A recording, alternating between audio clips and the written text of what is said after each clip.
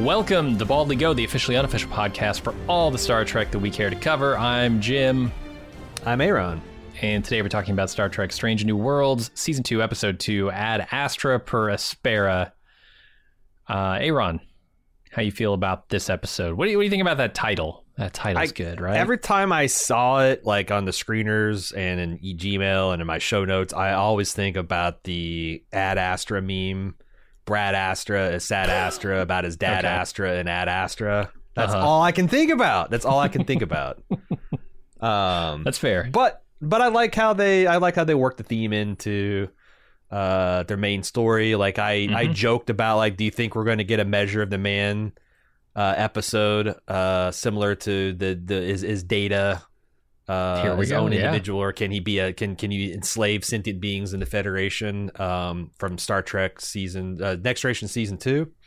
And I'll be damned, this is pretty much a Measure of the Man. But it's been 30 plus years since that episode came out, and I felt like it resonates a little bit differently with slightly different kind of social issues. But I don't know, I like seeing the Federation wrestle with its and it's not like, that's the other thing. It's like, it's not like the Federation has no reason to be fearful or to have prejudice against genetically modified individuals. There were wars fought over this stuff. Yeah, tens of millions died in these wars, and it's just staggering body toll. So I actually really liked it. It's really crazy. This is something that Sepinwall mentioned in his review of Strange New Worlds. I got a chance to see that when the first episode dropped. He got the same 6-episode package we got. We're not watching in advance. I know he's seen the whole thing, and he echoed some that, like, it's kind of wild that in 2 episodes of Star Trek Strange New Worlds, the star, ostensibly Ansel Adams, Christopher Pike, has been in it for 10 minutes maybe out of both episodes. Yeah. And the show's just humming along. That's pretty incredible. What did you think of the second episode? I think mechanically it has some problems. We've recently watched some courtroom drama films, and I will say this is not a particularly good one. This one feels like it's a written for television, fantasized version of a courtroom drama. But also, I really do appreciate, the points that are made. The heart of the episode, I think, is very strong. And I've heard that, if I have qualms with this episode, buckle in for the next 4, because apparently the first 2 are a little rocky and the next 4 are pretty good. So, oh wow, well, if this is as bad as it gets, sign me up. Yeah, we'll be eating well from our replicators as Star Trek fans. Yeah, because I did quite enjoy this episode, even down to the little stuff that they do with the atmosphere of this planet is not breathable for Pike, but it is for these genetically modified Illyrians. I like all that little world building stuff they do.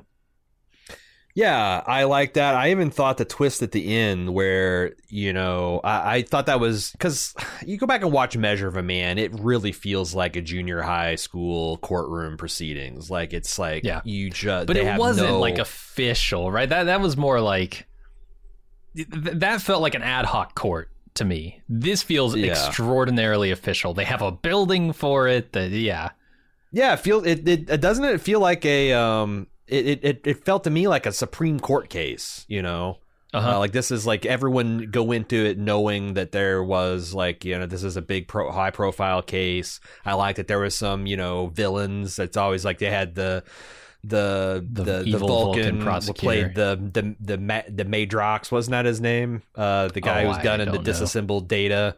Like there's always someone with an axe to grind. Yeah. Maddox, not Madrox, the multiple man. Maddox. Yeah, I thought that stuff, the twist at the end where, she introduced all this testimony that's supposed to be damning to particularly Captain Pike as this admittedly high stakes defense strategy, but she hammers it into the shape of an official request for asylum. I thought that was pretty good, and it skewers the Federation with its own principles and ideals, which I thought this was so much better than, as much as I like Measure of a Man, it's kind of insane when you watch that show to think that was even, you know, like, who the fuck thought you could own data? Who, you know, who, like, what? Because he's got an off switch. Like, Riker's got an off switch too. Let me show you. It's remote controlled. In fact, it's with a phaser. Boo, you know, it's like, look, he's gone. No more continuing consciousness. But I thought this one. I felt like maybe because it's more modern and it has like multiple shades of meaning too. Like there's a little bit that I think that can apply to a bunch of different situations nowadays. I thought the social commentary was, you know, it's pretty heavy handed, but that stuff usually is in Star Trek. You're not, you know, it wasn't supposed to be a debate about Data's sentience and his existence and his ability to be a free person, right? You're supposed to, the Federation is supposed to look like they're a bunch of idiots. And I think that works here too, but even better, because that was just like, this guy wanted to take Data apart to make more robots, more slaves. Like, this is something, you know, like goes to the heart of one of the deepest wounds the Federation has, this eugenics wars and how vulnerable they felt to these super soldiers. And it felt like, again, it just felt like a culture coming to grips with something that probably they needed to for a long time. And the point of, like, that we made last week, that, like, the Federation is not a perfect organization, but that's what it strives to be. Yeah. Like, the Federation is never the institution. It's like, well, we just can't do the right thing. It's just too hard. It's impossible. Like, that's never supposed to be the final answer for the Federation. You know, we'll fucking invent, we'll flip a benzine, we'll reverse the polarity, we will separate the saucers until justice is found. Modulate the shield frequencies. Yeah. We'll rotate those shield and phaser harmonics until the Borg can no longer adapt. It's, even though it is set in this kind of cigar chomping, blood wine drinking, I like the fact that they're acknowledging that this, we're not supposed to be a bunch of corrupt, weirdo, gray area anti-heroes on these shows. It doesn't get much more classic Trek than a courtroom battle over an individual's rights. Sure. Yeah. And it doesn't always take place in the courtroom literally, but that's what's on trial, right? The ethics, the moralities of the Federation and humanity. And I think this is a pretty good example of that. Maybe a better example of that than even what they did with Dr. Bashir in Deep Space Nine. It's hilarious because the same day I watched this, in my rewatch, I got to the episode with Bashir and the discoveries you make around him being genetically modified. I always forget that he is genetically modified. Yeah.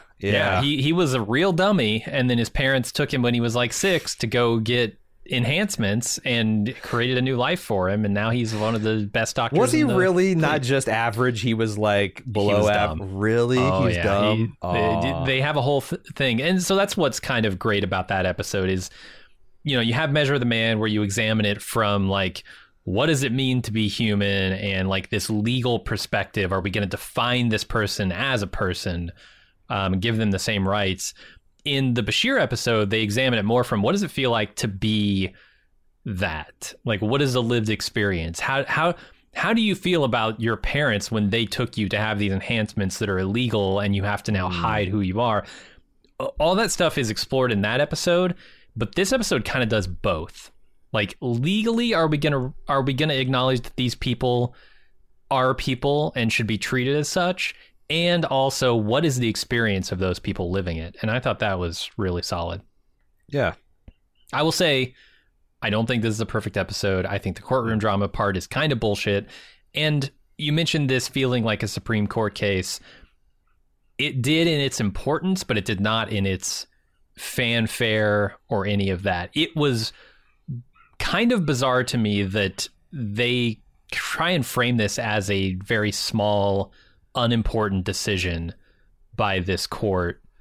And I guess, like, technically by the law it is, but can you imagine? I mean, there must be people following this. The news outlets must be reporting on this. There must be a lot of people hinging their hopes and dreams. I mean, imagine the crowd that is gathering and watching this unfold in the Illyrian territories. And they don't go into any of that. They don't have a moment of triumph where people are cheering and saying, yes, we are getting some recognition. So I disagree, because, like, I think they maybe they told not showed, but they mentioned that like this is like half of the quadrant is going to be aware of this case and its importance. And Starfleet was trying to make it a small thing and make it go away, but I think it belies its importance when didn't they mention that like the Chief Justice of the Federation was presiding over it? Like when they introduced all the different the weird alien guy, like these are the like it was like the it might even been the president.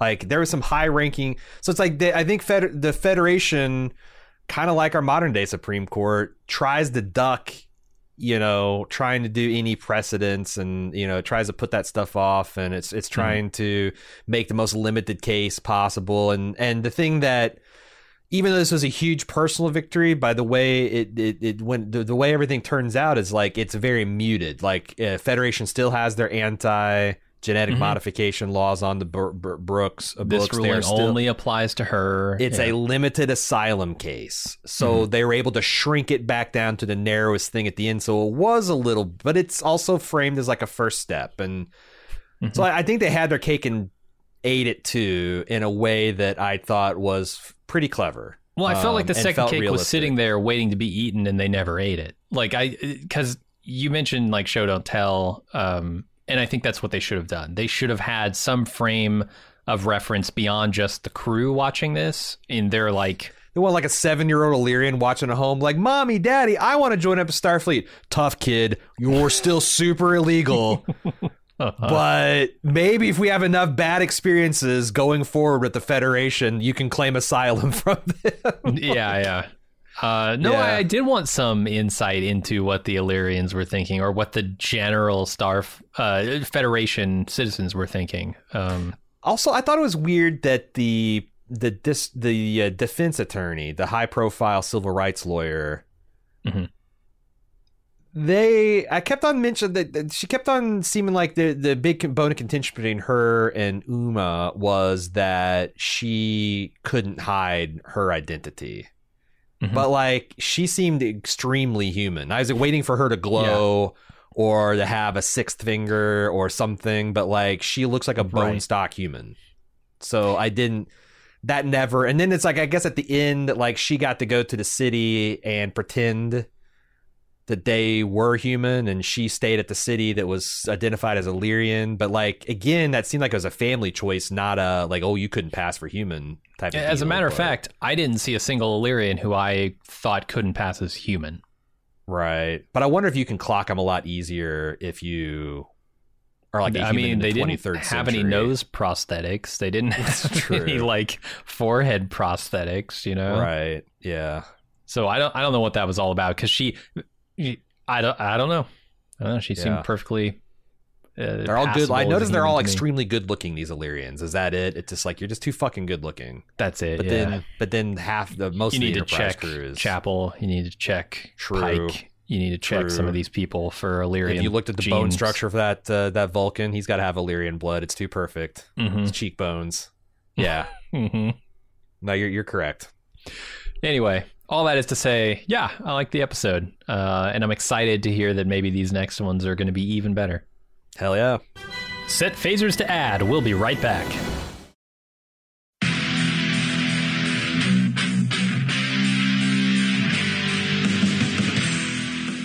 We're getting geared up for the 6th annual Summer Badass Fest. And while we're working on a slate of apex badass films to enjoy, we've got an early action-packed announcement to make. Just like last year, we're kicking off Badass Season with a live movie watch and podcast recording. We've rented out a theater for connoisseurs of action films and bald move fans that just want to have a great time. Unlike last year, this year's movie is top secret. Hush hush. No hints, except it's incredibly badass. It stars an absolute icon of the genre. We're willing to bet most of you haven't seen it, and it's going to be an incredible viewing experience with a packed house of bald movers. Those of you who came to last year's screening of Total Recall know what a party it was. And those of you who didn't, now's your chance to experience it. Meet me and Jim, order some custom movie-themed drinks at the theater's full bar, then watch us record the full podcast for the movie. We reserved the venue over twice the size as last year, but seating is still limited. It's happening Friday, June 21st at 7 p.m. in our hometown of Cincinnati. Get full details and buy tickets at baldmove.com/live. Cincinnati's actually a pretty great city to visit, and we've got lots of details for side adventures on our event page as well. The Reds are playing the Boston Red Sox in their fantastic Riverside Stadium. The thrills of Kings Island just minutes away, and I'll be leading a kayak trip down the scenic Little Miami River on Saturday. Again, get full details and get your tickets now on our Badass Fest 6 page at baldmove.com/live.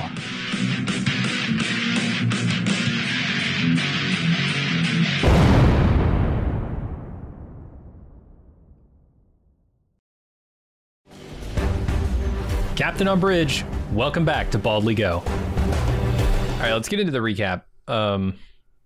We start with flashback to Una's childhood when she was apparently injured, but her parents couldn't take her to the doctor because we'll find out later, like, you need secret sympathetic doctors because they apparently lived in Federation territory there. And her glowing immune system cannot heal a compound fracture, nor save her from the infection that would set from that. She says later in this episode that if they didn't find a doctor in the middle of the night to treat her, that she would have died. That does not look anything like a girl who's on death's door from an infection. Maybe it's something like her. Yeah, it's like, are there rare instances where your Illyrian immune system works against you? You know, like if you like, it can't heal a broken bone, and it predicates on being able to just overwhelmingly put on a fence. So it's like, I don't know. I tend to agree. But yeah, she looks like a girl who like missed her soccer match because her leg was hurt, but like not. I mean, she should have been passed out, lying in that bed, sweating and shaking, and if you want me to believe she's near death. It's too bad too, because I like the cold open on this kind of like memory of her thinking about the time she was deprived as a child. And we don't really understand the context of it, and then we later find a true context of it late in the third act. And a lot of shows pull to try this like out of order kind of storytelling, and it doesn't work. And I thought this worked pretty well. I did too, yeah. Both from this flashback stuff and also like what happened between Una and Nira. I thought that stuff made a lot of sense. Yeah. Anyway, then we come back to the present day where Captain Patel offers Una dishonorable dismissal from Star Trek. Yep, you're off the show in exchange for pleading guilty about lying on her application to Starfleet. Yeah, you're getting the Denise Crosby deal. Mm-hmm. Yeah, you get exiled from Star Trek. You squawked a little too much. Getting Terry Farrell treatment. Yeah, that's the real, because like Denise did come back as a Romulan clone temporal loop thing, but yeah. I don't think I'm glad they were able to get a different lawyer, because this lawyer seems too timid to be a lawyer. He does not feel like a lawyer to me. He feels like a very junior grade JAG officer who's scared to death. He knows that there's supposed to be a proper outcome to this, and he's like, "Oh God, please take the deal because I'm." Mm-hmm. And then I like how she's smart enough to call that out. You know, like how are you going to represent me when you work for this other side? Yeah, and he's like, sense. "Yeah, I should recuse myself right now." Yep. And she's kind of threatening Una, you know, you don't want to get others dragged into this. I assumed threatening Pike at that point, which... And there's 2 years of imprisonment, you know, that's not, you know, you can just avoid all that stuff too. Mm-hmm. Yeah. Okay, let's go over to Pike, who goes to Volterra Nebula to find a lawyer for Una. He manages to half convince Nira, one of Una's old friends, to take the case, but she still hasn't said yes. Until the very next shot. Yeah, I actually thought the scene of Pike wearing a rebreather and trying to wait out the secretary was a good moment of comedy. Like I thought he's got pretty good timing, and like him Yeah, she can see the thing on his suit, and he's like, I can wait here all day. And it goes from 2% to 1%. She goes, I don't think you can. He's like, try me, as he's passing out, and it starts making these old-timey Star Trek flatlining noises. I thought that was really funny. And also kind of touching that, like, I think the implication is he's going to he's going to use his own mortal frame to shame this person into seeing him. And if Illyrians think they have it bad with the Federation now, wait until one of their most decorated captains dies in the office because they wouldn't give him an appointment, you know? Yeah, and it's like also introduces the idea that like you know, these are not Khan. These are people who were trying to modify themselves so they had a fighting chance to settle this planet. Mm-hmm. That otherwise you can see it's killing Pike with just seconds of exposure to it. It gives you a little pre-sympathy for like, these aren't like Bashir's parents are trying to design a child. These isn't Khan, like a genetically superior Superman that might take over. These are just people trying to, yes, they're enhancing themselves. Yes, they are changing themselves, but they're doing it so that they can live out a normal life. Mm-hmm. And what's so wrong obviously with that? There's ways we could probably take those meanings into our present day, which I'm sure we'll get into later. Yeah. There's an interesting detail in this scene about some Illyrians trying to reverse their mods and it having some bad outcomes, potentially. I don't know. I'm curious to see how much they're going to do with Illyrians in the future. If this is going to be kind of a season arc, obviously not with her case, but with the Illyrians in general, because I want to know more about them. Especially since they're I think they're going to bring Noonien Singh's mods back into it. That like, mm-hmm. I talked about this in the preview podcast. Like I thought last year was all about actually she's not superior at all. I think they're going to start playing around with the idea that she's so it's this genetic modification, accepting the fact that some people have the freedom and ability to change themselves at maybe fundamental levels that we might not be comfortable with.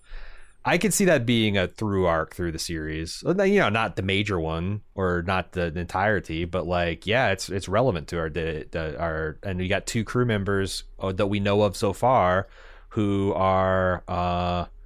One is still, I guess, semi-closeted or like is passing for like a person who has no modifications, and the other one who's modified but hiding. Yeah, like I said, it's pretty easy to draw some connecting dots there. And there's a lot of just ethical questions, like how do you condemn someone for having mods when they were given them as a child and they had no option? Sure. Can she not serve in Starfleet because her parents made a choice 40 years ago? Right. It hardly seems fair.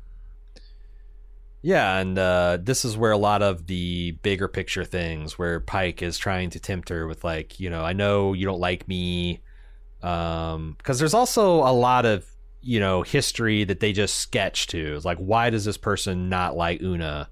Why is she? They used to be close friends, but now she's a very asserted that she's not my friend, and she's willing to let her twist in the wind when she's the best civil rights attorney, and it's because there's a lot of hurt, and I like how Pike's like, the Federation is just dead wrong about you Illyrians, and she's like, well, congratulations for discovering empathy, let me know when the rest of the Starfleet discovers it out, on their continuing missions. And he's like, well, this is your chance to strike a blow. And it's funny because, like, he is offering her the same chances that Una is going to, be really mad at her taking, because he's essentially saying, hey, here's a case you can grandstand and soapbox and make your points. Uh-huh. And then later, Una's going to be, why are you grandstanding and soapboxing and making your points against the Federation? I was told I could. Doesn't it feel, and this I think is interesting, that it felt like Pike was a little bit more bolder in his activism than Una was. And I almost to the point where on second watch, I'm like, are they trying to make a point about allyship that sometime you need to follow? Like, you want to go in there and like with your fucking Crusader hat on and your sword and your shield and rough ride and do this. But like, sometimes it's best, almost every time, all the time, it's best to like let the repressed minority kind of like lead and have the game plan, and you just kind of like But you got they're both Illyrians. They both have strong feelings about what's happening to them. It's just a question of tactics, I guess. But I don't think ultimately that's what they were going for. But it was interesting that like Pike is like a little bit more gung ho because he's not the one probably going to pay the price, right? Uh-huh. It's easy for him to be an activist because him or no one like him is going to pay a penalty. He thinks anyway at this stage for backing the wrong horse, Right. So then Nira goes to see Una to hear her version of the story, and she needles her about essentially being a race traitor and agrees to take the case for the sake of Illyrians everywhere. Because here's where we get the information about some Illyrians having mods they can't hide and some who refuse to, although I will say I think they make that point 9 or 10 times in this episode. Yeah, for sure. I get it. Would have been nice to see it also, but... And again, at this stage, we don't really understand like the things she's saying. Like, in principle, we can get that like she's been able to successfully hide the fact that she's a metahuman for this time. And you've had your fun pretending to be them, and now it's causing you and you're running back. And it would have been a little stronger if what'd you say this woman's name? Mira? Nira, I think, with Nira. Yeah. If Nira was visibly different, to where plausibly she couldn't pass as human, but I'm not. Yeah, but like we eventually find out that I guess they were divided into cities, and that was what the big deal is. But. I think it works because you obviously see a person who's like, you don't want anything to do with us. Now that your career is threatened, you're coming and begging us, an Illyrian for help. A fellow here, fellow Illyrian. You want to do is like, what? You haven't been with us for this whole time. The idea that there has to be some kind of coming correct before.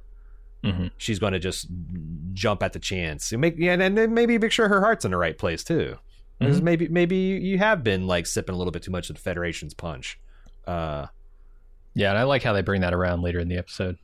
It's tough because like we really like Una as fans of the show, and it's like it's easy for Nira to just come across as just like unmitigated bitch, right? But I felt like, especially by the time you get to the end of the episode, everything is pretty fully dimensional. Yeah. Agreed. Except for the Vulcan. Sarek's old buddy. He's an asshole. Oh yeah, no. He's supposed to be. But he's a foiled asshole. So true. All is well. We see Batel, who is pissed and goes off to tell off Pike because Una turned her plea deal down. And, we hear Pike talk about how morally opposed he is to the job that Batel's been hired to do, or assigned to do, I guess. She doesn't have a choice. What if the law is wrong? Yeah, good question. There's a lot of laws that are wrong morally, ethically. What do you do? In our system, so that's the thing, like we're talking about a fantasy court system, right? And I feel like they get away with a lot of stuff that you don't get away with in modern courtroom dramas simply because we don't know how their legal system works exactly. But it doesn't feel like you could pull this same thing unless you were in front of a jury of peers, maybe. Then you could get them to ignore laws, but you can't really get a judge to ignore a law. That's not their job. Their job is to hand out sentences according to laws. If you want to change laws, you got to go through our Congress. On the other hand, Batal is, as a prosecutor, prosecutors do have wide latitude in what they choose to prosecute and what they choose not to prosecute. And I think Pike's got a reason that, he's got a legitimate gripe that, it's a law and you got to do what the law, but also, we decided in Nuremberg that defense, just following orders and following the rules only goes so far. And this kind of case, and boy, I liked how they also brought it at the appropriate. It wasn't like the Federation was going to kill her and grind her bones up to feed to unmodified children. Like the penalty was disgraced discharge, and you can't serve in Starfleet, and then they're not stripping your rights as citizen, they're not throwing you in jail. You just have to give up. Like the stakes felt like it was appropriate for all the melodrama, you know. And I like that even Nira's pointed that out. She's like, "Well, if you don't like it, then okay. Well, your experiment federation blew up. Take your discharge and go and be a real regular ass person like any of us." So yeah, it wasn't, you know, because a lot of times you go right to like concentration camps and execution and stuff like that. Like this feels like, yeah, no, it's not that. It's just you're going to lose your job. You're going to lose the thing that you trained your whole life for. Something is meaningful, a life of service that you had set up for yourself, which you came by dishonestly in the first place, right? So like, is it really that much of a sacrifice? You know, and it is to her for sure. But it's not life-ending.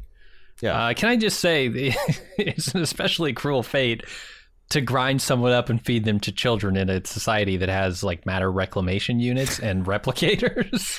Oh yeah, it's to grind them. Yeah. Like they're a coffee bean. I don't know, man. That seems cruel, but that's how they do it. Yeah, I got to get a light roasting, grind her up. Those Illyrians, man, they're like taurine. They're like 3 times stronger in caffeine, and you drink their bones properly steeped. I hope she's oily enough. Let's go to the meeting of the legal teams. They meet with an admiral, and this is going to be the presiding admiral over this case. I don't know her exact position.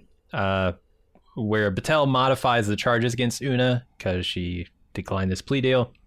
She adds bioengineering, lying, and sedition, 2 counts of it, seeking 20 years in a federal penal colony. Yeah. Now this is some shit right here. I don't think that flies on an Earth courthouse, at least here in America.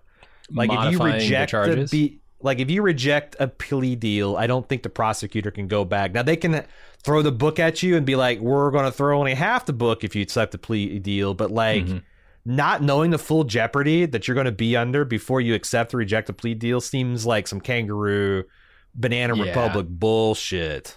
Yeah, I don't think that flies in our court system. But hey, what'd you say the Vulcan's name was? I thought it was Pasak. It's Patel? No, but Batel is the captain. Right, Patel. Okay. Pike's something. I forget what she is to him. It's a Romulan. The Vice Admiral Pasak, who came behind, and he's the one clearly behind the escalation of charges, and he's the dick. I was a little worried when I saw the Vulcan on the prosecution team because they're pretty logical. I imagine they have a pretty good command of law. Oh, I bet. But he's also his Pasak. That sounds like it sounds like a Klingon slur. Yeah, it's like something that would Pasak. They'd spit at you, you know, if you said something rude over the table. Pound their fists, spill all the blood wine. Pasak. Yeah, or something you'd be taunted like, "Human, you have no Pasak." Really, he looks like he's got. I don't say this about many Vulcans. Real punchable face too. Yeah, got that smug, logical, superior. I'm trying to think if I've ever seen a Vulcan with a shaved head. This might be the first. Man, there's been a lot of Vulcans especially when I think I wouldn't about swear by it. Like all the scenes of Spock going in his robes and like, you know, going to the High Vulcan Council. Like there might have been a bald woman or 3 in some of those scenes. Especially when you're fraternizing with Vulcan monks. Like definitely there's a bald Vulcan in there somewhere. Really merging with the infinite diversity and infinite combinations. You lose some follicles when you do that. I felt like it gave him a more sinister look. I don't know why. It does. It does. Yeah. So I'm 33% more evil since I lost my hair. That's for sure. Yeah. Imagine if he had a goatee. Oh my God. Ooh, Mirror Bald Vulcan with a goatee. Maybe Mirror Universe Pasak is a really cool guy. Oh yeah. Very totally empathetic, cool. Not judgmental. Apparently this guy hung out with Sarek a lot. Hung out with Spock's dad, right? So yeah. What's that all about? I want to know more. Apparently Sarek had a whole old boys network because Spock cited him as his least favorite of his father's old colleagues. So I wonder if we're going to get, is this going to be like, you know, how they had with Quark, where you kept on meeting different Romulan, or not, Ferengi, like the Grand Nagus and the different politicians and the mothers and wives. Like, are we going to meet like a cavalcade of Sarek's old buddies and they're all just... Yeah, let's do it. Vulcan assholes. You sure? Copper-based blooded assholes. Sounds good to me. So Neera and Una start to go over their case. Una wants to go on the stand to show how normal and not dangerous a Starfleet officer she is. But Neera tells her, no, we're going to do it my way. And Una agrees. Yeah, and she's got good reasons, because all the things she says is eventually going to come true. It's like, look, if your friends take the stand, or you take the stand, then they're going to be subpoenaed left, right, and center, and it's going to blow up in your faces. I also want to talk about this show. I didn't notice this in season 1, but this show has got some of the coldest openings I've ever seen. Like, we're 10 minutes, 12 minutes into this show's runtime, and they hit me with the credits. I was genuinely shocked. Like, oh my God. Yeah. These are frosty openings. Sure, I'm okay with that. Nothing wrong with that. Yeah. It's a good time, yeah, when they hit her with the 20 years. But yeah, 12 minutes into the episode. So Neera's given Una's old quarters, I think, on the Enterprise to stay in while she's defending her. Lon brings up the possibility that some of the evidence against Una might have been gathered illegally, and she asks if that's useful. Neera says, yeah, probably, and she says, well, I'll look into it, because she doesn't have all the details yet. It's very Star Trek to say that there's this landmark Starfleet case that establishes the fruit of the poisonous tree defense. I'm like, God damn, I think 1850. Yeah, I was going to say, I want to see them cite an English common law precedent. That's what I want. Right. I want I want an obscure Federation policy to that the Vulcans have to abide by, based on some fucking thing that somebody in 1713 did in England. That's what I want. Maybe they just, I assume they just threw out all the laws when they started the Federation. Every law gone. We're rewriting the legal system from scratch. And so that's why you need all these You'd almost modern precedents. You'd have to have like a Federation charter meeting where like all the founding members came and like hammered, because like the civilizations are just so different. Yeah. You know? Yeah. There's a lot of things. China and the US and Brazil and Italy. Yeah, and there's stuff we can all agree on, like, you know, murder's pretty bad and stealing, sure, and you probably can't buy, but like there's a wide range of ethical and moral things that are just kind of preference if we get right down to it. Totally. It'd be fearsome to craft some kind of legislation. It would be binding against all the Federation members. The one where they sat down and said, what should the drinking age be? They were just like, you know what? Let's create a new alcohol that's not really alcoholic. Let's just get rid of that whole thing. Drink it at any age, but you'll never get drunk. Except for Romulan ale, we can all agree should be banned everywhere all the time. Yes. I like how they established here that the lieutenant is concerned that her outburst in a private journal might have been the smoke alarm that alerted the Federation. There's a little bit of a B plot of her grappling with how she feels about being her genetically modified lineage and whatnot. And potentially, getting Una outed. It's pretty good. I like it. Sure. Batel sits down with Pike and he recounts the story about meeting Una for the first time. And then she asks him when he first found out that Una was Illyrian, making the point that he should absolutely not testify in this case for the safety of himself and his whole crew. It's funny, on second watch, it's very clear what she's doing. That like she's being she's essentially a prosecutor trying to get a witness into a pattern of answering easy questions, and is really quick, just so when you hit him with the hammer, they clam up and look guilty. And he fell right into it, And it works so well because they have this easy pre-existing relationship where he might believe that this person is just sitting down with him to reminisce for a minute, and then hammer him with the questions he can't refuse to answer. Yeah, no, I thought that was really good, and it really because like he's Pike is confident in the fact that justice will prevail in the Federation, and like both sides are trying to tell him in his last two scenes, like, don't get too comfortable thinking that we're going to win this because we're right.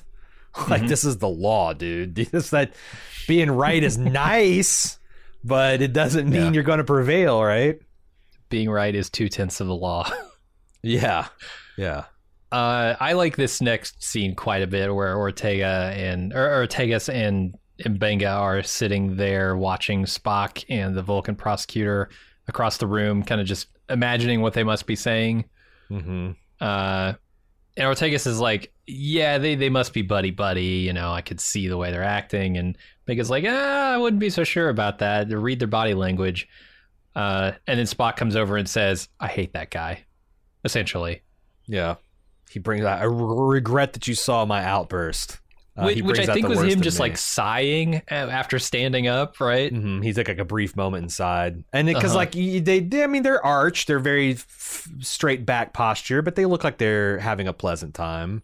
And this is like my favorite Star Trek trope is when, and I like that they're getting into the season 2, is like, I always like when two crew members are having a private chuckle over the foibles of a third. Like Deanna and Riker laughing in their cups as Data walks away after completely misunderstanding human interaction, or you can think of a bunch of them. It's like always really entertaining, and like Mbenga and Ortega kind of like about Spock's outburst, I thought was cute. Yeah. Yep, feels good. The crew ensemble, it's starting to work. Yeah, I think so. Even though we've lost a couple of them, I guess we're definitely going to get Una back. Yeah. After this episode. She's back by the end of this episode. Lon asks Uhura for any comms and personal logs referencing Una, and Uhura refuses to break regulations by handing over those logs. This is exactly how I expected this interaction to go, and I was hoping it would go, because as soon as Uhura starts quoting a regulation, I'm like, there's no way she can break this. She takes her job way too seriously for her to relent here. And I was gratified to see that by the end of it, she did not relent. I was too, and I was expecting her to be, because like this, it's human nature. Like your commanding officer comes up and is like, look, it's for our friend, do it anyway, I'm giving you a direct order. Like there's like 3 different ways, and her is a fucking rock, which a little surprised me, because like if you remember last season, she's kind of wishy-washy about whether she wanted to be on the Federation or not. I guess she's got the zeal of the convert, and she's like, and it's ultimately right, like, look, I know what you're trying to do, and I probably agree with your aims, but can we agree that giving me an illegal order, especially after you just got a speech about fruit of the poisonous tree, that this isn't going to help anyone, and can end up hurting us, like, and that's not what Una Chin Riley would want for us, Lieutenant. Right. But yeah, you love seeing why a Federation officer with backbone standing up against a superior officer trying to do an end round, run around regulations. You love to see it, especially one as storied as Uhura. Let me ask you this: so the damning evidence is in Lon's personal logs. She can't pull her own personal logs? I didn't understand that. Like, were you supposed to understand that they are archived and she can't get, because like it kind of blew my mind that she couldn't just read it, but like also, or is she trying to ask for she's like wanting to see all communications, and like she's wanting to see like, did someone pull, is she trying to records? absolve herself? Like if she can see that somebody else had it in their logs, maybe yeah, that could be it. That's actually a good idea too, but I was thinking more of like, if she just looks and like, yep, I wrote that in a journal, that doesn't say that someone transmitted that record to Starfleet legal, right? Oh, like, she wants like the records attached to like the access of those logs as well, because she says, I want all communications referring to Chin Riley in the past 6 months, including personal logs. So I think like it's not just the log, she wants to know like all the things that went into it. She's trying to get like a big dossier of data. So I think, but you might be right too, that like, well, hell, if 7 people were writing Hey, I actually think I saw Una's palms glow yesterday. I think she's an Illyrian. Then she gives her. Yeah. I don't know. A little messy there. They do let you make your own inferences on a couple of these things. I assume there's a big difference between a captain's log and a personal log, right? Because we see crews access captain's logs all the time without any red tape whatsoever. True. Like every time they come across a ship that's been destroyed and they don't know what happened, they go in and they examine the captain's logs. Right. So, well, and I do think because back in the old sailing days, captains did keep logs and they were official like counts of battle, like where the ship was at this time of day, how many people were on it, and it was like a public record. But haven't we even heard like in Next Generation, like Riker will be like, first officer's personal log. And I guess like there's like you got the public record, and then you've got like the more diary thing. I think that's what they're getting at. Makes sense. Because you're right, a captain's log should be essentially like a police blotter. Like anyone should have access to that. Yeah. All right. The trial begins. The charges are read, and Una pleads not guilty. The prosecution makes their opening remarks. The genetic engineering is unnatural, Aaron. It's against God and nature. The defense does the same, claiming that the law as it stands is unjust. And based on a baseless centuries-old fear. There's a lot of things about the society they're living in that could be made illegal based on the argument it's unnatural. It is transporters, weird, wild to hear matter them. replicators. Yeah. Literally anything in your modern society is technically unnatural. Yeah. The other thing I was like, I don't know where else to talk about this, but like, there's good reasons to be against eugenics aside from the fact that Khan nearly wiped out all of humanity back in the mid 21st century, right? Like that's something we debate now. Like, should we have designer babies? There are definitely some more nuanced reasons. Like what happens if the top 1% of the population is able to have gene therapies where their children are going to be on average 30 to 40% smarter than baseline humans? Or 34, like, is that a world we want to live in? Talk about a wealth gap. I mean, now you have... Yeah, and they're going to, by the way, they're going to start living longer. Yeah. They're going to be healthier longer. They're going to, like, that shit is stuff that I think people can rightly be uncomfortable about, you know? Like, as making disparities and stuff. But, like, the show didn't, they didn't touch that, probably because it fucks up the point they're trying to make. This is clearly... Yeah. I mean, I did like I took this as a trans allegory. Is that what you got out of this whole, or just because I mean, it definitely works on many different like work on religious prejudices. So you could this could be talking about people wearing hijab or the yarmulke. What is the Jewish version of that? Head coverings, religious observations, sexual lifestyles, gender. Especially when they're talking about passing. Like because there's a whole various debates going around about that. It's like it's something that's not just about that, but I definitely thought that was one of the things it was about. Yeah, and for sure. You always have imperfect analogies. It's like I always go with True Blood. True Blood is a loose allegory about how people feel about gay people. But like in this allegory, the vampires are a lethal threat to humanity. They are recruiting like crazy, forcibly turning people, the vampires, against their will. Like it's like when you actually get down to the text, it's problematic, and it's just like, yeah, there are good reasons to be against eugenics, especially if only a few people have them. And also you get super soldiers, but I think that gets in the way of the overall point they're trying to make. So they just like neatly duck it. They make it seem it's very, like when she says it's centuries old baseless fear, it's centuries old. It's not a baseless fear. I've seen the Wrath of Khan. He's a real fucker. I've seen Spacey. That guy's a maniac. Could bad news if he took over. So, but I don't know. That's what happens with allegory, right? Sure, it's definitely reductionist, and like the general argument, like I said, from the prosecution is this is a unnatural thing, and that is not persuasive to me at all. No. It's not nuanced enough to be persuasive. So right, it's not natural to die peacefully in your bed, and yet that's what we all aspire to. So sure, go die screaming with a jaguar around your throat if you want a natural death. You know, starve during the winter because you no longer can forage for food. If you want a natural death, if you want to die comfy in bed, then join us in the unnatural world where we get to do shit. Okay, a question for you about the legal system here. What happens if Una doesn't consent to Battelle as the prosecutor? Can she just postpone this trial for eternity by not consenting to the prosecutor? I didn't even pick that up. She was allowed to consent to the prosecutor?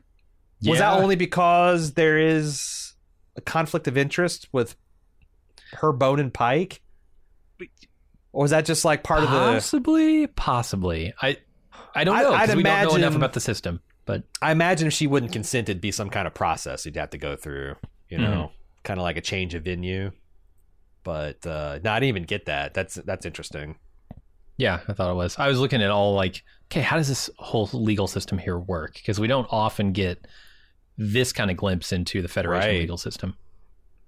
And when we do, it's almost always ridiculous. Yep. Because these writers they barely know how a fucking warp engine's supposed to work, let alone the complexities of the legal system they're trying to critique. Speaking of always ridiculous, this next scene kills me, man.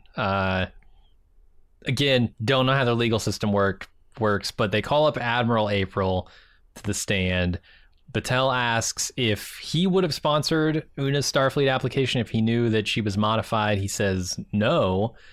And then Nira gets to cross-examine him, asks why, and he says it's because of the Starfleet regulations. So she just goes on a fucking tangent like you've never seen. Objection after objection from the prosecution being completely ignored by the court, not answered, not even acknowledged by the court that someone has objected. And Nira is just off on this rip. She asks him about the Prime Directive and how he's broken that regulation before. So why wouldn't he have broken it to sponsor Una's application? Because he's a racist, obviously. And the judge then, after doing nothing for 45 minutes as she goes on a rant, finally strikes all that from the record and they recess.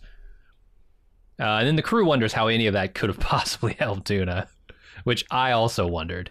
But I thought, like, look, it's definitely adversarial, but she's making a point that these Starfleet captains do whatever the fuck they want. And it wasn't just like, yeah, it's like, and she started off with one. It's like, well, I'm trying to prevent a genocide. There was a pre-industrial civilization. There was a drought. I had Federation technology. I revealed, but she's like, one time he evaded confinement by revealing the starship, and like I'm thinking, like, like what the hell? Did he go on shore leave, get drunk at a bar, and just had him beam him out of jail or something? Like what? How? But I think the point she's making is that, like, this is General Order 1, the Prime Directive. And you break it all the time.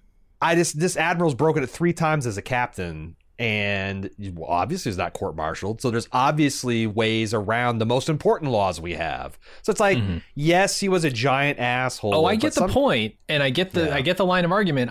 What I don't get is the procedure. Like, when the prosecution objects, there should be some acknowledgement that the prosecution has objected, whether that's sustained or overruled. Yeah. Either way, they need to at least acknowledge that the prosecution exists in this scenario. But they don't have a jury. Like, there's no person the judge advocate general can turn to and be like, you got to disregard all that crazy shit that person just said. But then she does. She strikes it all from the record after She strikes it from the record, but that's. Yeah. No, you're right. It was all procedure based. Like, the point she's making are fine and valid and good. What is the procedure of this court?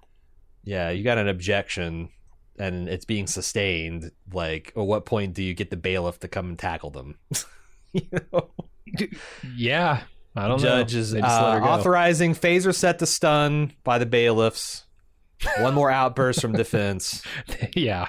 Every time an objection is ignored, they crank it up one setting. You're gonna get this. You're gonna get personally disrupted if you make one more controversial statement. And then we go in private here, where Admiral April says to Pike just how highly he thinks of Una, implying that Neera is doing a terrible job with her defense.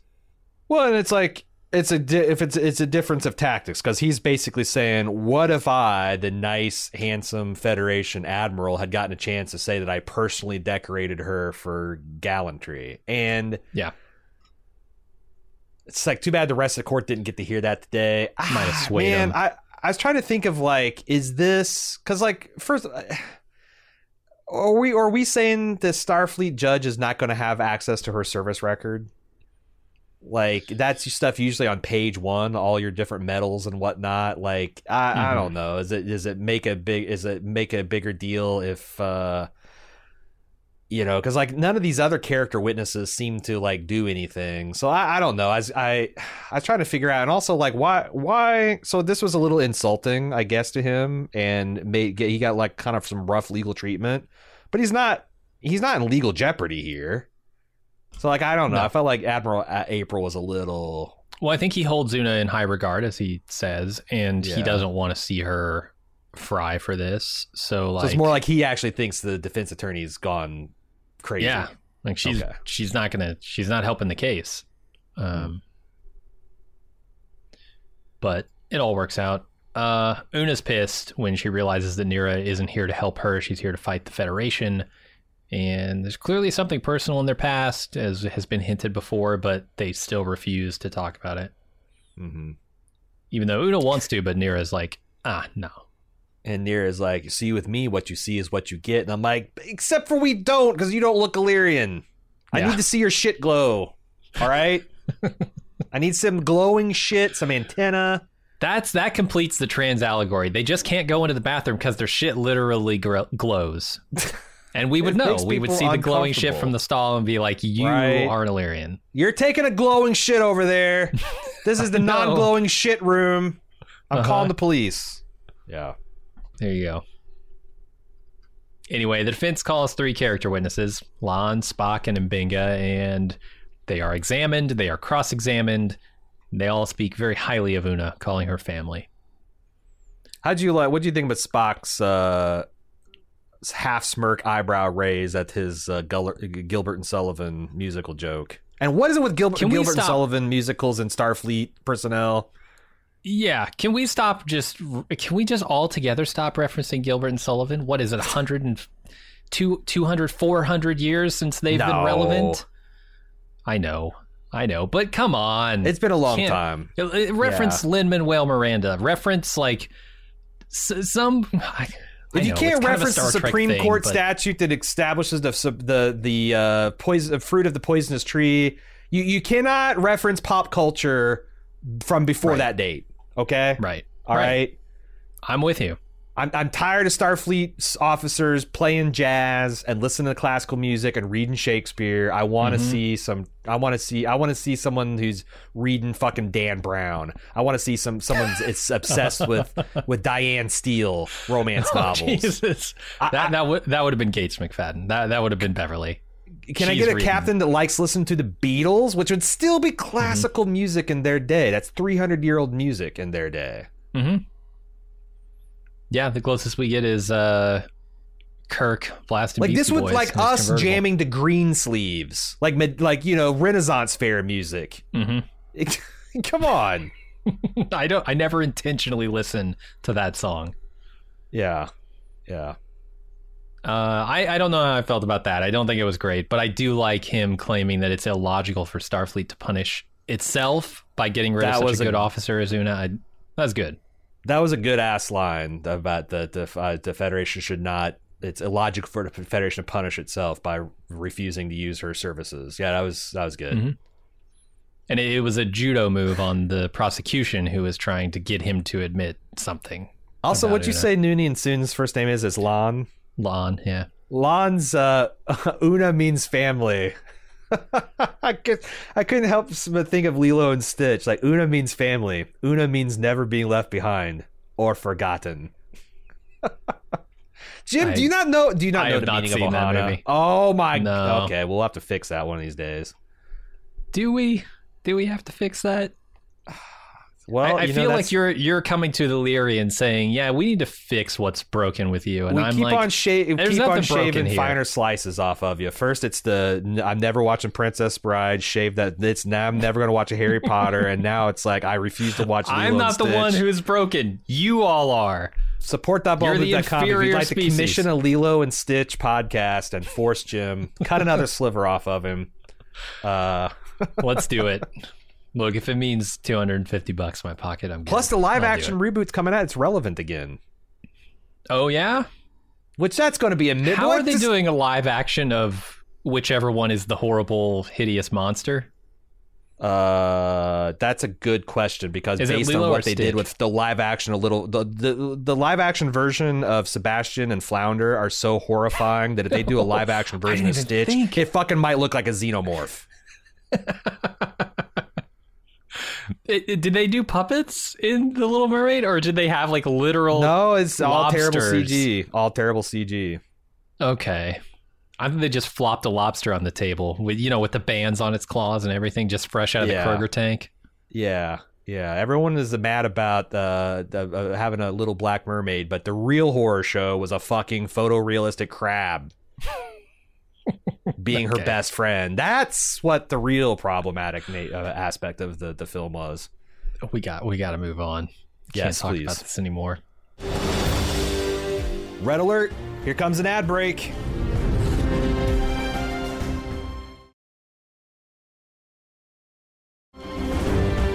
Let's boldly go back to the episode. Welcome back to Baldly Go. Nira asks if Lon has made any progress on that illegal evidence thing she was investigating. Lon says she thinks it was her fault that Una was exposed because she talked about it in her personal log. Nira says there's no way that could have been true because enough time hasn't passed for the proper procedure, blah, blah, blah, federation, regulation. And they both wonder, who could it have been then? Somebody who could gain something from exposing the truth. No, exactly the opposite. I do have Evil Federation whiplash. Like, I've been watching 3 seasons of the Federation getting up to the dirtiest of stuff and like Picard and whatnot. And like, here is a Starfleet, not even a Starfleet officer, a defense attorney, which seems like it must be true, but it seems like the height of naivete. Yeah. Yeah. For her to be like, it takes 6 months of paperwork and countless admirals' authorization to even sniff a person's personnel log. Like, aw. You believe that there aren't people in the Federation that can just section 34? Come on. Right. But it's actually refreshing that here's a public servant with faith in this rock solid that hates the Federation, but still knows that the Federation would follow its own fucking rules. Okay. I thought that was kind of sweet. Mm-hmm. Yeah, I like it. I don't know. And there's kind of a discussion here about, Lon's own mods and stuff that we didn't really get into. But yeah, I generally agree that like genetics are not the be all end all. I mean, it's kind of one of the points they make in that DS9 episode with Bashir. Like, yeah, we can give you intelligence and we can give you hand-eye coordination, but what we can't give you is a personality. We can't give you ambition. We can't give you kindness. None of that comes with those things. That's you. And I am generally of the opinion that would be true. What if you're genetically modified to be 37% more empathetic, though? Can you do that? And 27% more charming. How you would do that? Yeah, that's a good question. Like, are there genes for telling good jokes, for telling stories well? Are there genes for being kind to others? I don't know. I don't think There's also, I really like the point about this fear, because she's like, you're afraid that your modifications that, we thought were dormant are not that dormant, and they're going to make you a monster. But that fear is not something that's within you. It's been drilled into you. Yeah, this is society teaching you to fear yourself. And it's like, man, that's a real trip if you're growing up imagine what it's like to grow up in a society where you, before maybe even realize that this defines you, that you are told that like a genetically modified person is a freak, a genetically modified person is a killer, they can't be trusted, they're ruthless, they're bloodthirsty, and then you find out that is you. Like, the amount of self-hatred and self-fear that could manifest would be pretty intense. And I really felt for Lon here, and for any kid that grows up in an environment being told that who they are is something that's evil. I think tons of kids do, and it's not just a race thing. It's not just those issues, but like religion teaches you that. Sure, vast majority of religions teach you that you are a flawed, imperfect thing. And I might agree with the imperfect thing, but what you are not is inherently bad. But that's what they would tell you. That you have to overcome your own nature in order to be accepted. It's ridiculous. Yeah, agreed. Like, but even within religion, there's also some religions that fear and distrust other religions, most religions. And, you got a religious minority grows up in those environments. That can be all fucked up too. But it's like it's some pretty good writing. I liked it, and I'm actually excited to see. I kind of hoped when I heard Noonien sing, I'm like, I think that's kind of cool. I have a super soldier as a security officer, and I do hope they play with a little bit of like, what kind of modifications did you have, and how's that gonna, and then like how much of her light has she been hiding? Like is she like super strong and she just hasn't flashed that out because she doesn't want to out it? Like she's become a much more interesting character. When your friends and crewmates are being murdered by a vicious Gorn, you're not going to bust out the super arms. Especially when you were... I don't know. Did that come out in the last season's Gorn episode that she was rescued from like a Gorn breeding operation? Something like that. Every fucking word of that is horrifying. Yeah. Something like that. Huh. Cool.